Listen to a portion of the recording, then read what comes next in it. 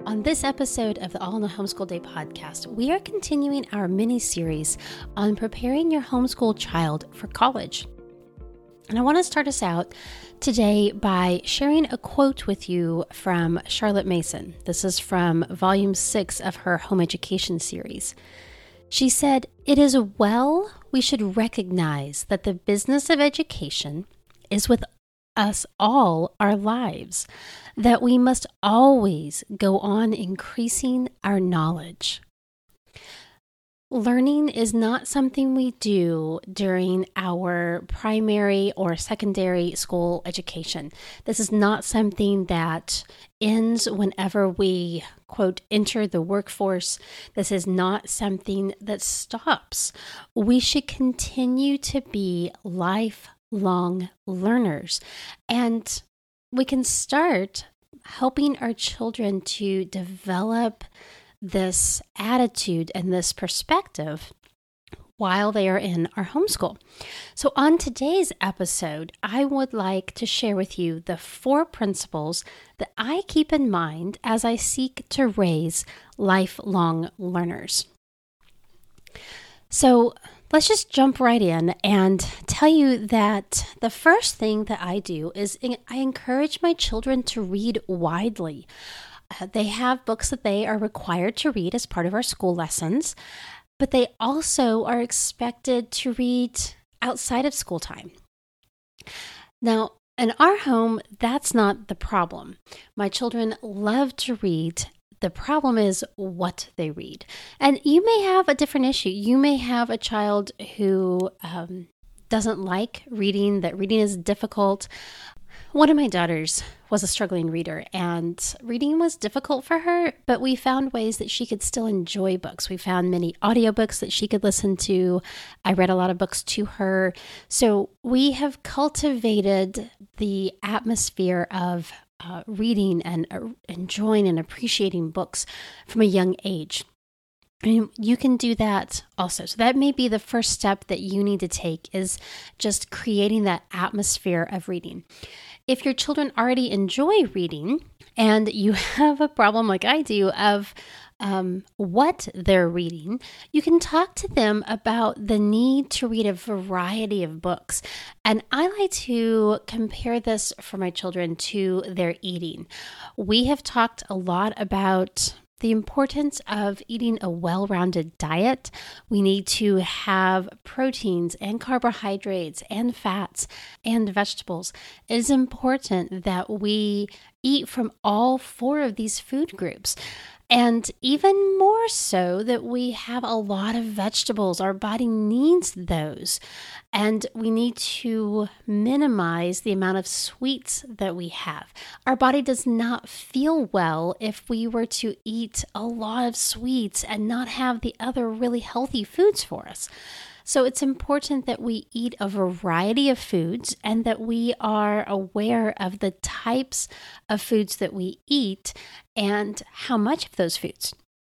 So we've already talked about that, and I can provide this analogy for them that reading is very similar. We need to read a wide variety of books. We need to read about a variety of subjects. We need to read about different levels. We need some books that are really easy and we can just enjoy, but we need to read some that are a little harder and challenge us to improve our skills, improve our knowledge, improve our reading abilities, and our ability to comprehend and to narrate. We have to kind of take all of that into consideration. If we only read easy books that are entertaining, then it's like we're only eating candy and we're not providing our minds with a diet rich in ideas. It is appropriate for us to sometimes read those fluffy books, as we call them, because we just want to have a little enjoyment. We want to read something easy, maybe particularly in the evening. For me, I like to read a fiction book that is just enjoyable and not too difficult because I'm tired. It's hard for me to think deeply and process what I'm reading. And so a fiction book in the evening is great. But if that's all I read, if I only read fiction, then I'm not continuing my education. So one way that we do that is we use a book bingo. And I've identified the categories that I want my children to read from that include things like something about science, something about math, something about history, something from Shakespeare, something related to developing a new skill or hobby.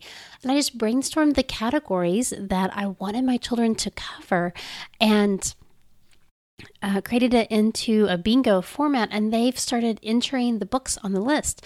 We've tried many things through the years. I've had a secondary reading list where I said, you need to read through these books, and it was like pulling teeth trying to get them to read them. They would fight me on it, even though they would then finish a book and have thoroughly enjoyed it. It was like they couldn't look at that list and remember the times that they really enjoyed the books that I put on there. And it also became a challenge for me to continually find new books. And it felt like I was taking on the responsibility that they needed to assume. So I do still help them. I do tell them, hey, I read this book. I think you would really enjoy it, and you should add that onto your book bingo. Or I might tell them that there are some books that I really think they need to read, and they need to prioritize those. So I do still have input, and I do still have influence over what they're reading, but I'm trying to turn over that responsibility so that they can develop this lifelong habit of reading widely. Now, the second thing I do to encourage my children to be lifelong learners is to be interested in what they're learning. Let your children teach you. Find out what they're interested in. Help by providing resources and materials. It might mean finding books from the library or buying supplies that they need to, whether it's engage in a life skill or to explore an interest. Things to consider might be something like sewing or woodworking, electronics. My daughter is really interested in theater lighting. Another one is very interested in singing. One is interested in the Victorian era. So we find a wide variety of resources for them. And then I provide them time to explore those interests. We have to, every single year, it seems like I create a schedule that I think will work for their school days, and then I realize it's too full. And I have to go back and reassess and cut things out. I have to recognize that we can't always complete all of the school lessons that I had originally intended because they're tired by the end of the day and they can't continue their learning journey on their own because they are mentally and physically exhausted. So I try to balance having a length of school day that is stimulating for them and is me being responsible for their education, with also allowing them enough free time in the afternoons and for them to have enough left in their mental tank, so to speak, that they can then go on and learn about these interests and explore them. That'll take some trial and error as you figure that out. And if you'd like to learn more about that, email me and let me know. Let me know where I can help provide some ideas and some help as you are going through that process. I also, as a corollary to letting them teach you, I encourage them to tell me what they're learning. Even if they're not teaching me how to do something, I will periodically just ask them, hey, what are you learning right now? What's interesting that you are doing, or I saw that you were working on some electronic stuff recently. What were you doing with that? So encourage them to tell you about it. Listen to their narrations with interest. Find a time that you can give them your undivided attention. For me, that's often while I'm cooking. They know they can come in while I'm preparing a meal or cleaning up the kitchen, and I'm not doing something that requires my mental focus. And so I can give them my full attention, that they can tell me what they're learning. So you'll often find them just come in and sit down at the counter and start telling me about something. Or I may sometimes just go sit next to them whenever they are reading or just chilling out, and I might say, hey, what you reading? What are you learning about? Find ways to be interested in what they're learning. Now, the third thing is to encourage excellence. This is a concept that is a little challenging for us in our current social environment. We are so focused on passing a test, getting into college, doing well in a career, that we can sometimes lose sight of the bigger picture. I try to talk to my children about why we learn. We want to learn to be a well-rounded person, not to pass a test. I want them to know how to learn. I want them to master a subject. I don't want them to read about, let's say, a science concept, take a test, and discover that they may know 85% of the material. No, I want them to go back and not move on. I want them to make sure they understand the concepts that they missed. We follow a mastery approach. So yes, my children receive A's in everything they do, but we don't actually talk about the grades in that sense. On my daughter's transcript, we use a pass, fail, exceptional designation, because if she puts in the effort, she will pass the class. We expect her to master the material. And if she puts forth exceptional effort, then she can distinguish herself that way. That's her choice of how much effort she wants to put into the class and how much extra she wants to do. But at the very minimum, we expect them to master the material. So instead of giving grades and just moving on and them, expecting to, quote, pass the test, we talk about how they should be striving to do their best to achieve excellence, to master the material. Go back, if you didn't understand something, go back and review that material until you do. You can encourage your children to improve their grades.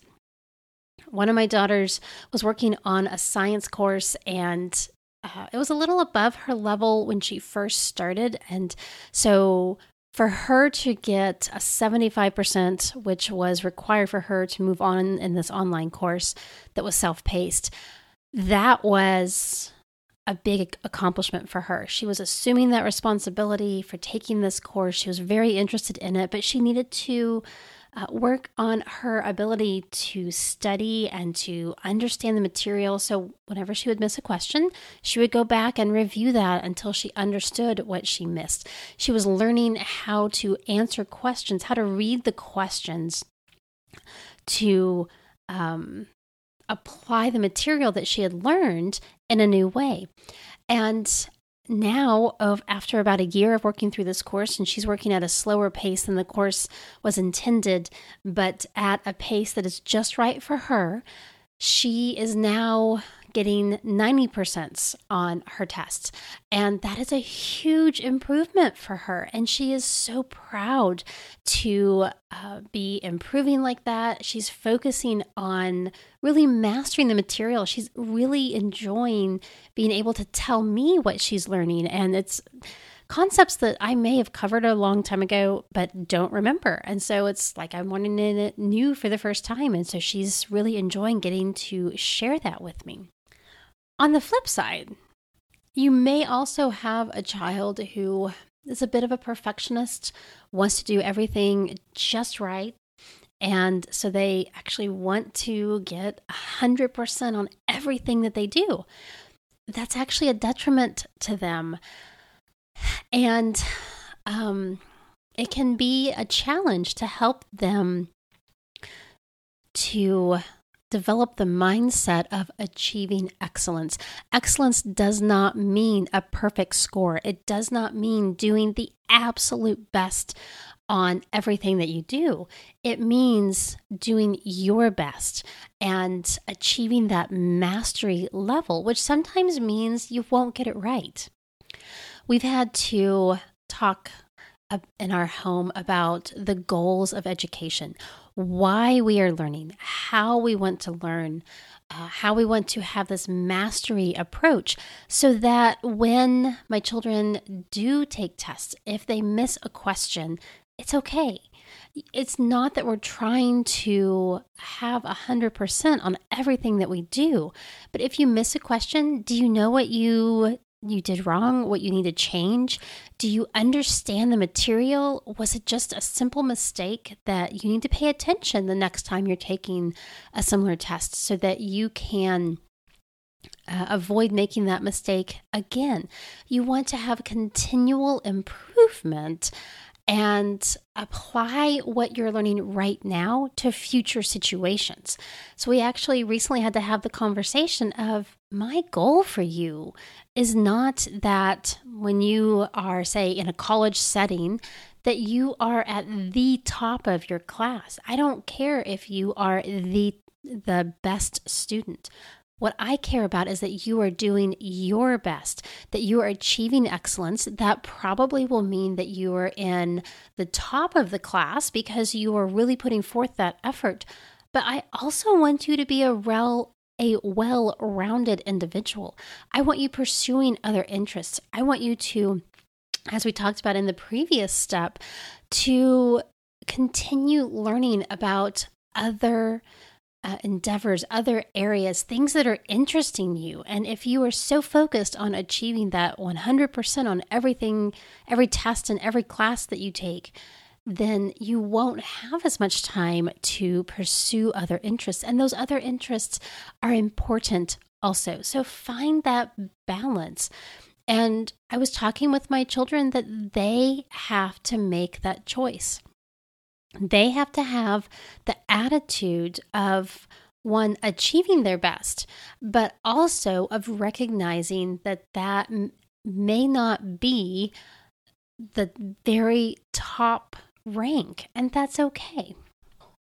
The fourth thing that I do to help my children become lifelong learners is that I allow them to pursue a variety of interests or to dive deep.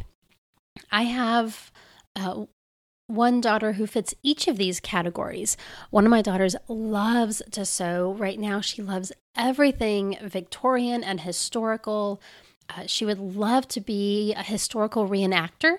And she actually enjoys different time periods, everything from learning about the Victorian era in general to learning about the Oklahoma Land Run and the pioneer days. She also enjoys learning about medieval times and various clothing fashions through the ages.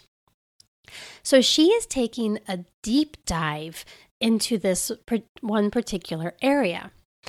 My other daughter enjoys a variety of interests. She enjoys learning about everything from electronics to theater lighting, stage lighting. She enjoys learning about various math games and logic puzzles and a number of other interests also. She also just enjoys reading about history and learning all kinds of things. So you may have a child that fits into either of these categories, and the chances are you have both represented in your home. And there's not a right or a wrong way to pursue your lifelong learning. It's important to recognize the curiosity that God has given us, which looks different for each person. It could be that you explore one particular interest for a while before you move on to another one. It could be that you explore a variety of interests all at once, or maybe you explore one deeply and then move on, and that process is fairly rapid. Recognize that your children will pursue their interests in their own way. They may jump around a little bit or they may dive deep. And either of those options is appropriate. It's all has to go back to how God made us and how we enjoy learning. But encourage them to continue pursuing these interests. Help them to develop their interests over time. I hope that this episode has been encouraging for you and has helped you to view your homeschool maybe in a slightly different light, in that you are raising lifelong learners, not simply teaching them the skills that they need to prepare for college or a vocational career or whatever their life holds. I hope that you have taken some ideas that you can implement in your home and that you can help develop lifelong learners in your home. I would encourage you, if you're enjoying this podcast, to give it a rating and a review. That is so helpful to help other homeschool parents find this podcast so they can be encouraged too. Until next time, have a triumphant day.